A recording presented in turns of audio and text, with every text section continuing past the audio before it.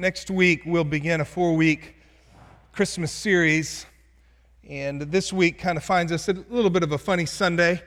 Antonio, over in the Spanish congregation, is catching up with us in the book of Acts, and so he is preaching on Paul at Athens, which we preached and looked at together last week. So I want to do something a little bit different this morning, but to be quite honest, it's not much different at all than what we've been looking at over the last several weeks. Got a hammer up here, Hank. We'll call this message the hammer, all right? All of us know that when you go to drive a nail, one of the things you do is that you tap it a few times to get it set before you get to bang on it a handful of times to drive it all the way in. And sometimes as a preacher who's preaching God's word or doing his best, you feel like you're just able to tap the nail and get it set before it's time to move on to the next nail. Sometimes you don't feel like you get a chance to whack something all the way in, hoping to impress it upon the hearts of God's people, taking the truth that God's word is teaching, and if God wills, bring it together with the hearts and the souls of our lives. So today, what I want to do is take another whack or two or three at some of the lessons that we've been learning over the last several weeks. For the last, I don't know how many years, I have taught the book of Acts at the Kanakuk Institute up in Branson, Missouri, every spring. Go up there for a few days, and in about 6 hours, work my way all the way through the book of Acts with those students. And because we move so fast, I'm never able to just slow down, take a look. I mean, I've read the book of Acts, I don't know how many times, but to really just dig in to what is here. And yet preaching through it over these last several months has allowed me to do that. As we take paragraph or story by story to slow down and to dig in and to glean, as best I can tell, what God's word has for us. And so I've enjoyed this last section of Acts, starting in chapter 16, verse 6, more than I ever have before in my Christian life. And I think it's simply because of stopping, slowing down, looking, lingering, studying, praying. And so I want to take some more whacks at some of these nails that we maybe just got to set over the last several weeks. So if you'll turn with me back to chapter 16, verse 6. If you're new with us, we're going through the book of Acts. And if you don't have a Bible with you, that's okay. You might want to pull out your phone and pull up online Acts chapter 16. We're going to be moving fast this morning. All of these lessons, if you've been here, will just be some repeats. But again, hopefully something will stick out to you, if not more than one thing, that God is speaking and wants me to apply to your life. Several weeks ago, we looked at chapter 16, verses 6 through 10, and said in so many words that God wonderfully redirects his on-the-move people. God wonderfully redirects his on-the-move people, or we might say his mission-minded people. You'll notice it in verse 6. They passed through the Phrygian and Galatian region, having been forbidden by the Holy Spirit to speak the word in Asia. And after they came to Mysia, they were trying to go into Bithynia, and the Spirit of Jesus would not permit them. And passing by Mysia, they came down to Troas. And so again, Paul and his missionary buddies were trying to go further west, and the Lord said no. And then they tried to go further north, and the Lord said no, and redirected their path to Troas. They were making plans. They were trying to go here. They were trying to go there. And yet the Spirit of God redirected their path. And we surmise that maybe Paul got frustrated. Lord, I want to go here, and yet you've turned me there. And so then I wanted to go here, and yet you turned me there. Maybe he got frustrated, probably not. Paul seemingly always had his plans with open-handed trust before the Lord. And when they came in verse 9 to Troas, a vision appeared to Paul in the night. A man of Macedonia was standing and appealing to him, saying, "Come over to Macedonia and help us." When he had seen the vision, immediately we sought to go into Macedonia, concluding that God had called us to preach the gospel to them. We again surmise that maybe Paul had that on his long-term vision plan, that eventually he would go to Macedonia, eventually he would go into Athens, into Corinth, but probably not right now. First he wanted to go into Asia, then he wanted to go into Bithynia. But the Lord had different plans.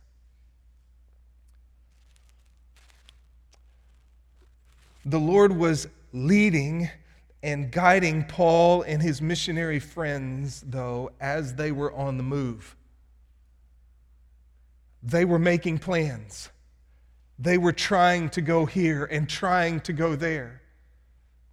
And the Lord redirects them as they go along. We said several weeks ago, I'll say it again. Are you on the move? Mitch, are you on the move? Are you planning? Are you trying, Mitch, to reach others with the gospel of Jesus? Are you planning to make a difference for the gospel? And those that are around you in your life, Mitch, are you trying? Or are you just waiting around twiddling your thumbs for God to open a door? Or are you going for it? God may redirect your plans, Mitch. That's okay. I added the word wonderfully. He wonderfully redirects us because Paul could have never imagined, maybe he could. But as the Lord redirected him and changed his plans, boom, come over here and help us. He opened up a door that maybe Paul didn't have on his mind. It's Christmas season. It's about to get crazy. But as it does, maybe we think again and dream again and plan again and try again concerning those far from God in my life. Lord willing, I will, and then you fill in the blank. Concerning those far from God in my life, Lord willing, I will. What's your plan? Are you on the move? What are you trying to do for the sake of the gospel? Might go back to our bless lifestyle. Remember that? It's a simple strategy of trying to do something for the sake of the gospel. Begin with prayer. Think about the people far from God in your life and begin to pray for them. And then you listen with care. You talk with them and you ask them good questions, and as they're talking, you listen. You eat together. Hey, Christmas is a great time to do that, even if it's just dessert and cookies one night. S, you serve. As you listen with care, as you spend time with them, maybe some opportunities to serve them come up. And then as God opens doors, you share or story. You tell your story of how God has changed your life through the gospel. Here's another one. Chapter 6, verse 11, all the way down through verse 40. If you'll remember this, after the call, come over here and help us, they discerned that that was the clear leadership of the Lord, and so they left Troas, crossed over to Philippi. In chapter 11, or verse 11, all the way through verse 40 is the story of the gospel coming to Philippi. Many of us are familiar with the book of Philippians in our Bible, and this is the planting of that church. And maybe if there's one lesson for us to hammer down just a bit more, it's that God's arms are open wide to any and all who come humbly come to him. If you remember this story, it's the conversion story of a woman named Lydia, an unnamed slave girl, and an unnamed Roman jailer. And we noted in this passage that one of the timeless lessons from this story of the church being planted in Philippi is the universal appeal of Jesus Christ. The independent, successful businesswoman named Lydia, the unfortunate, used and abused, nameless slave girl, and the rough and tough working class Philippian jailer who's just trying to feed his family. All of these came under the sway of the mercy and grace of Jesus Christ. In verse 14, a woman named Lydia from the city of Thyatira, a seller of purple fabrics, a worshiper of God, was listening. And the Lord opened her heart to respond to the things spoken by Paul. In verse 16, it happened as they were going to a place of prayer, a slave girl, having a spirit of divination, met us, who was bringing her masters much profit by fortune telling. Paul is going to release her from this spirit. And while we're not told explicitly, the clear implication seems to be that she too came to put her faith in Jesus Christ. And then down in verse 23, when Paul and Silas were thrown into prison, when they had struck them with many blows, they threw them into prison, commanding the jailer to guard them securely. And he, having received such a command, threw them in the inner prison, fastened their feet in the stocks. But about midnight, Paul and Silas were praying and singing hymns of praise to God, and the prisoners were listening to them. Suddenly there came a great earthquake. Verse 27, the jailer awoke, saw the prison doors open, drew his sword, and was about to kill himself. Verse 28, Paul cried out with a loud voice, "Don't harm yourself, we're all here." In verse 29, the jailer called for lights, rushed in, trembling with fear. He fell down before Paul and Silas. After he had brought them out, he said, "Sirs, what must I do to be saved?" "Believe in the Lord Jesus, and you will be saved, you and your household." And this brother put his faith in Jesus Christ along with members of his family. The universal appeal of Christ. Jesus Christ draws to himself from every corner of society, from every nook and cranny of the world. People all over the world this morning, of course I'm aware of the time changes, but every Sunday, people gather in his name, young and old, black and white, red and yellow, black and white, rich and poor, educated, uneducated. Think about all of the disparities that you want to think, all of the differences. And yet they come together, just as we come together. And they all sing to Jesus. Because in him, and in him alone, and imagine the religions of the world and the idols of the world that are offered, and yet there are people the world over who sing to him because in him they have found the forgiveness of their sins. And in him they have found fellowship with God. And in him they have found life and joy and gladness that they could not find anywhere else. And not only is this universal appeal, we noted its unifying effect. At the end, when Paul and Silas were released from prison, in verse 40, they went out of the prison and entered the house of Lydia. When they saw the brethren, they encouraged them and departed. The implication seems to be, after Paul and Silas got out of prison, they went over to Lydia's house. And Lydia was there, along with her family that had come to faith in Jesus. The Philippian jailer was there, along with his family that had come to Jesus. The slave girl was probably there, having come to Jesus, maybe some others. And they were all there together. Universal appeal and unifying effect. So, brothers and sisters, this Christmas season, maybe you gathered with family over Thanksgiving, maybe not, but maybe you will be over these next several weeks. And maybe there's that loved one that you think too far gone, never going to come to the gospel. A text like this, along with many others in the New Testament, and really just the theology of the Bible, reminds us, screams at us, not to write off anybody. If you and I had met that Philippian jailer, we don't know. He's probably a rough and tumble kind of guy. He's a former soldier, most likely. Got a job as a jailer there in Philippi, trying to make ends meet, trying to provide for his family.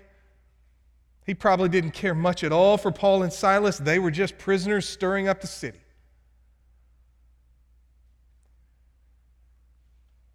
Probably a rough dude. We might have met him and thought, there's no way he's ever coming to Jesus.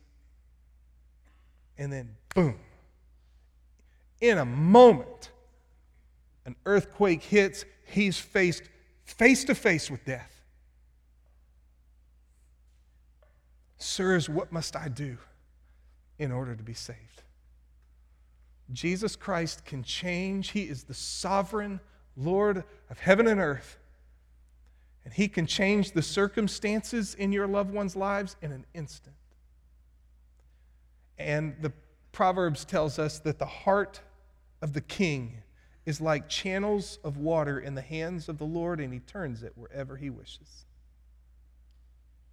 There's no one beyond the sovereign mercy of God. So keep praying. Keep asking. Keep knocking. Keep seeking. We don't know what the will of God is concerning those in our life who maybe don't believe. But Jesus can save them. And maybe you're here today and you're not a Christian. Do not leave here today thinking that you are beyond the reach of the great grace of God, the magnificent mercy of God, the lavish love of God. It's for you as much as it's for anyone else. Lydia, slave girl, Philippian jailer, you. So it means you don't know where I've been, you don't know what I've done. God does. And He is in the business of forgiving sinners like you and me. That's what He does. Jesus Christ, the Bible says, came into the world to save sinners. You're not beyond His grace. You're not beyond His mercy. You're not beyond His love. He can save anybody who will humbly come to Him. Here's what He did. God sent His Son, Jesus Christ, into the world. We're going to celebrate it at Christmas. This was a rescue mission. God, the Son, becomes one of us. Perfect deity, humanity in one person forever. And this God-man lives a holy life that you couldn't live and then died upon a cross to pay the penalty for your sins. He went to the cross not because He deserved it, but because you and I deserved it. But He went to the cross to pay for our sins. He became sin, the Bible tells us, the one who knew no sin. And He took in Himself the wrath of God. And He died in our place and for our sins. And then He rose again in victory. He is alive. And His arms are open wide to you.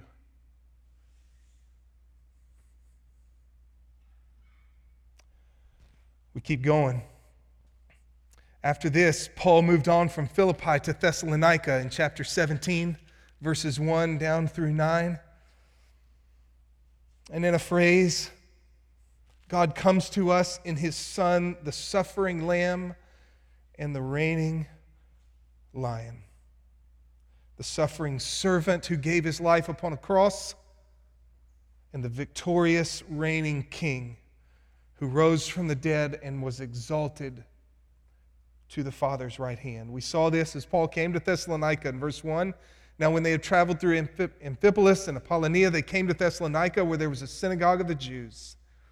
And according to Paul's custom, he went to them and for 3 Sabbaths reasoned with them from the Scriptures, explaining and giving evidence that the Christ had to suffer and rise again from the dead, saying, this Jesus who I'm proclaiming to you is the Christ, is the Messiah. He goes to the Jewish synagogue.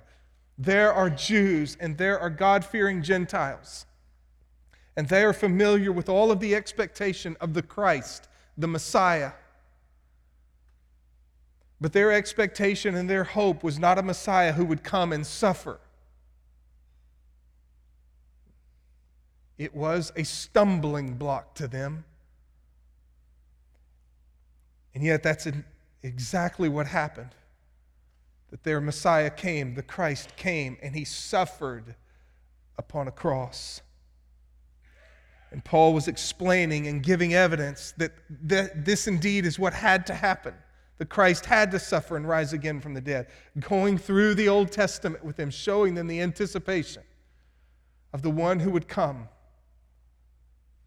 Behold the Lamb of God who takes away the sins of the world.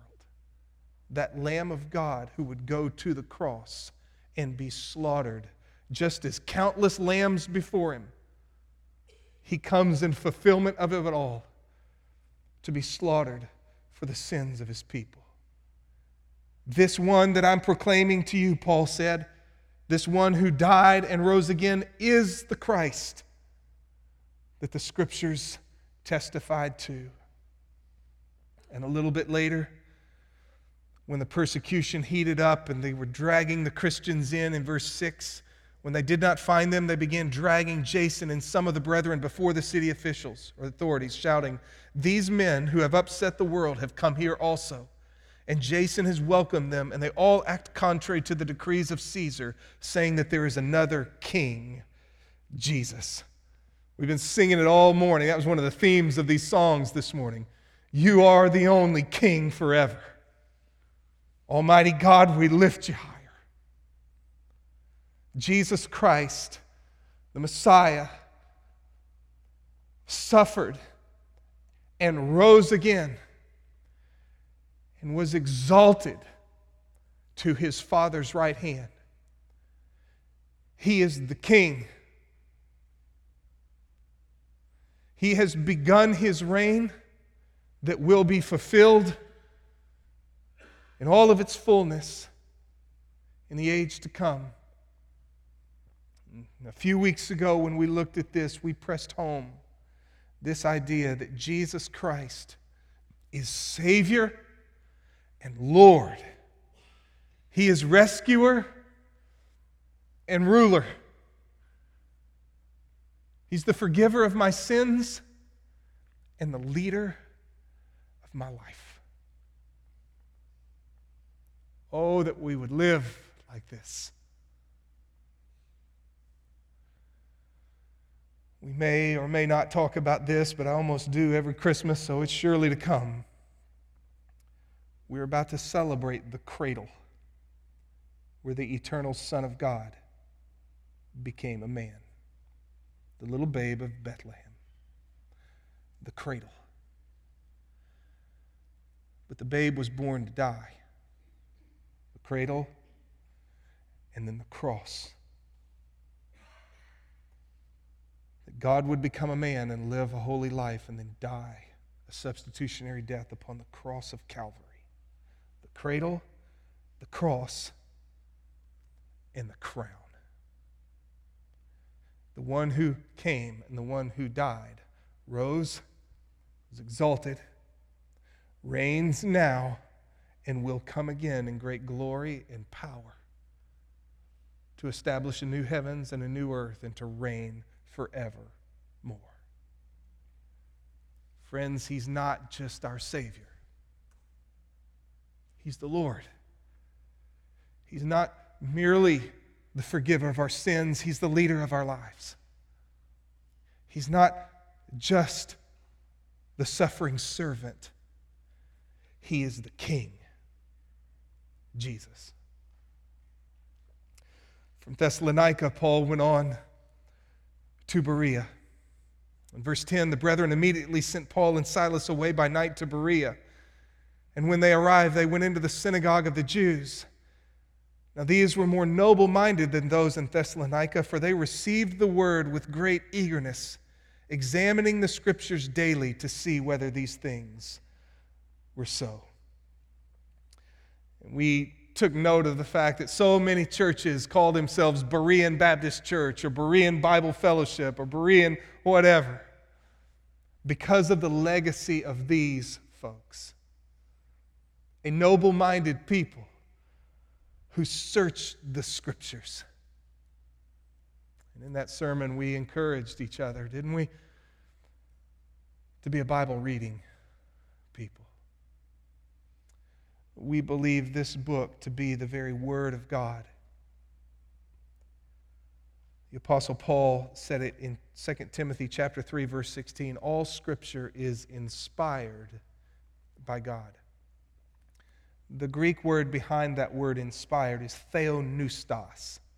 You can hear the theos, God, pneustos or pneuma, breath or spirit. God breathed. Theopneustos. All Scripture is God breathed. If you have an NIV translation, that's the way they translate it. It's the idea that the Bible is as if God breathed out the words of Scripture Himself. Practically, when we talk about the teaching of inspiration, knowing that the Bible was written by human authors like Moses and David and Isaiah and Matthew, Mark, Luke, John, Peter, Jude, James, we believe that God the Holy Spirit was at work in and through the human authors of the Bible in such a way that as they wrote the very Word of God. 2 Peter chapter 1. The Apostle Peter said, know this first of all, that no prophecy of Scripture is a matter of one's own interpretation. For no prophecy was ever made by an act of human will, but men moved by the Holy Spirit spoke from God. Moved by the Holy Spirit, or borne along by the Holy Spirit. It's a word used in Acts chapter 27 of the boat that Paul was on being borne along by the wind. Taken where it could not go in and of its own strength. As Moses wrote, as David wrote, as Mark wrote, as Paul wrote, as Peter wrote, God, the Holy Spirit, was at work in and through those human authors of the Bible to produce His Word. That's why we hold in our hands this book and say, this is the Word of God. No, it's not. It's written by men. Moses, David. Indeed it was. Men borne along by the Holy Spirit of God to produce His Word. And not only do we believe that this book is inspired of God, we believe that it's true. Inerrant, without error, wholly reliable, fully trustworthy. If indeed inspiration is true, that God the Holy Spirit was at work in and through the human authors of the Bible to produce His Word, and if it's true that God never lies, then it follows that this book is without error. We can trust it. It's fully reliable. When all the facts are known and when properly interpreted, this book will be shown to be wholly true in everything that it affirms. And so we believe in the inspiration of Scripture, and we believe in the inerrancy of Scripture, and we also believe in the authority of Scripture. The authority of Scripture means that when the Bible speaks, God speaks. And theologians would say it is, therefore, our final rule or standard for what we're to believe and how we're to live. Here's just a couple of statements. This is from the Baptist Faith and Message. The Holy Bible was written by men divinely inspired and is God's revelation of himself to man. It is a perfect treasure of divine instruction. It has God for its author, salvation for its end, and truth without any mixture of error for its matter. Therefore, all Scripture is totally true and trustworthy. It reveals the principles by which God judges us, and therefore is and will remain to the end of the world the true center of Christian union and the supreme standard by which all human conduct, creeds, and religious opinions should be tried. We don't stand in judgment of the Bible. We bow beneath it, huh? We search the Scriptures to see what's true. We search the Scriptures to see His will for our lives. The Westminster Confession of Faith says it like this: under the name of the Holy Scripture, or the Word of God written, are now contained all the books of the Old and New Testament, which are these. And then they list all 66 books of the Bible, all of which are given by inspiration of God to be the rule of faith and life, the standard of faith and life. In other words, faith, what we are to believe, and life, how we are to live. And so let's be a Berean people. If I could nail this one in a little bit more, right? We quoted Spurgeon a couple of weeks ago. Be Bible readers. Be Bible searchers. Read the Bible. What a treasure. It is God's word to us. We can trust it. And it's for us. If you need an idea, take one of the Gospels, Matthew, Mark, Luke, or John. Between now and Christmas, there's about 30 days between now and Christmas. One chapter a day, you can read all 28 chapters of the Gospel of Matthew. Mark is 16 chapters. You could read through it almost twice between now and Christmas. Luke is 24 chapters. You could read a chapter a day between now and Christmas and read the Gospel of Luke. Or the Gospel of John, 21 chapters. Just if you need an idea to be a Bible reader, a Bible searcher. And just to say again, before you read, pray. And while you're reading, pray. And after you're done reading, pray. Ask God to open the eyes of your heart to see the glory that is here. Finally, Paul came to Athens. We saw this last week in chapter 18. Verse 1, after these things he left Athens and went to Corinth. He came to Athens, not in chapter 18. In chapter 17, verse 16. Now, while Paul was waiting for them at Athens, his spirit was being provoked within him as he was observing the city full of idols. Maybe this one's most on the top of your brain as it is mine because we looked at it last week, but the urgency. Remember that? There seemed to be an urgency within Paul as he came to Athens and saw all of the worship, but no worship of King Jesus. All of the idols, a sea of idols, a forest of idols, and yet no worship of King Jesus. And it provoked him, vexed him,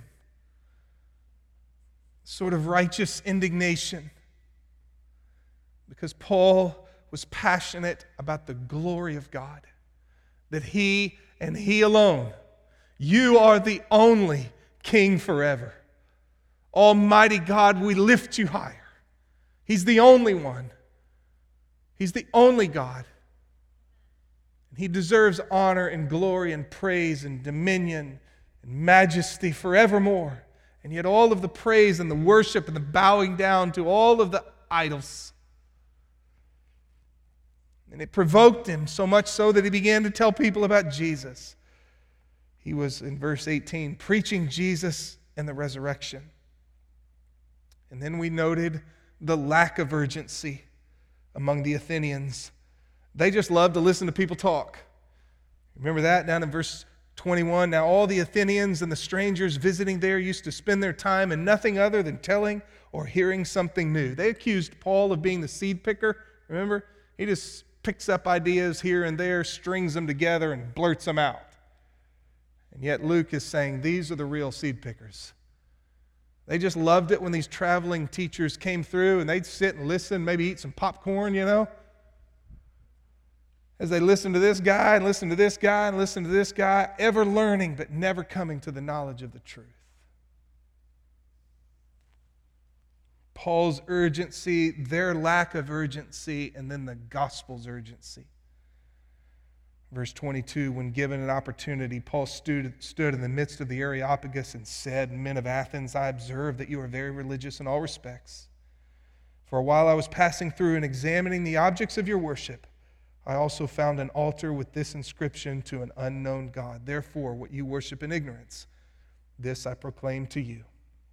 The Creator, the Sustainer, the Ruler, the Father, the Savior, and the Judge. Verse 30, therefore, having overlooked the times of ignorance, God is now declaring to men that all people everywhere should repent, because he has fixed a day in which he will judge the world in righteousness through a man whom he has appointed, having furnished proof to all men by raising him from the dead. There's an urgency. To Paul, a sad lack of urgency. To the Athenians, there was no urgency concerning matters of the soul. And yet there is a profound urgency to the gospel.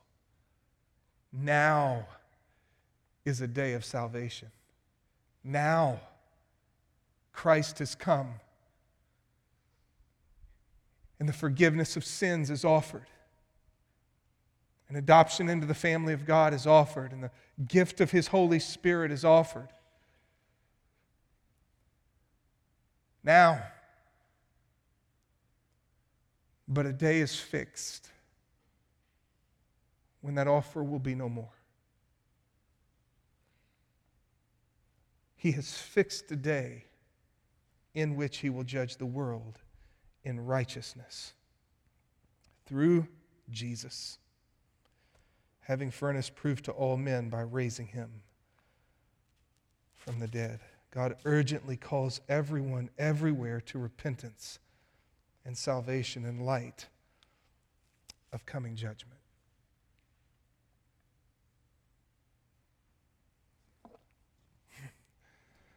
May God set that nail deeply into the life and ministry of Redeemer Community Church. Facing a task unfinished that drives us to our knees, a need that undiminished rebukes our slothful ease. Lack of urgency. We who rejoice to know Thee, renew before Thy throne the solemn pledge we owe Thee to go and make Thee known. Where other lords beside Thee hold their unhindered sway, where forces that defied Thee defy Thee still today, with none to heed their crying for life and love and light, unnumbered souls are dying and pass into the night. We go to all the world with kingdom hope unfurled. No other name has power to save but Jesus Christ the Lord. We bear the torch that flaming fell from the hands of those who gave their lives proclaiming that Jesus died and rose. Ours is the same commission, the same glad message ours, fired by the same ambition, To thee we yield our powers. We go to all the world with kingdom hope unfurled.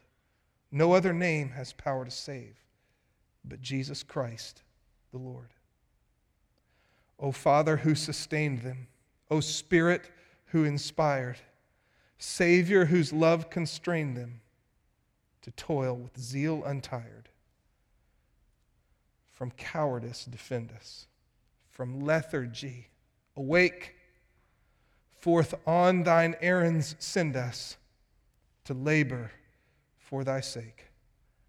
We go to all the world with kingdom hope unfurled. No other name has power to save but Jesus Christ the Lord. Let's pray. Oh, Father, shape us by your word.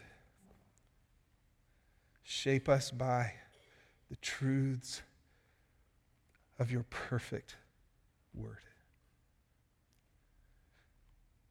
Lord, maybe some of us today need to get on the move for Jesus. Maybe some of us need to be reminded that you can save any and all. And to keep praying and keep praying and keep praying for that brother, for that mom, that dad, that cousin, that uncle, that coworker, that neighbor that just seems so far beyond the grace of God, beyond the mercy of God, beyond the love of God. Remind us that it is not so. Maybe some of us this morning, Lord, need to be reminded that you are not merely Savior, but Lord, not only rescuer, but ruler, not only forgiver of sins, but leader of our lives. Maybe areas of our life where we need to repent, where we have not submitted to King Jesus. Would you lead us, Lord? Maybe some of us need to make prayerful Bible reading a more central part of our life. Maybe some or all of us, God, need to be reminded again of the urgency of the gospel.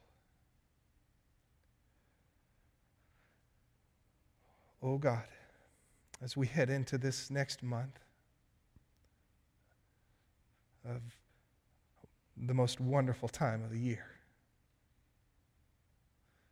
might you open our eyes not only to the Scripture, but to the people around us, the needs in our city, and even around the world. And would you move us?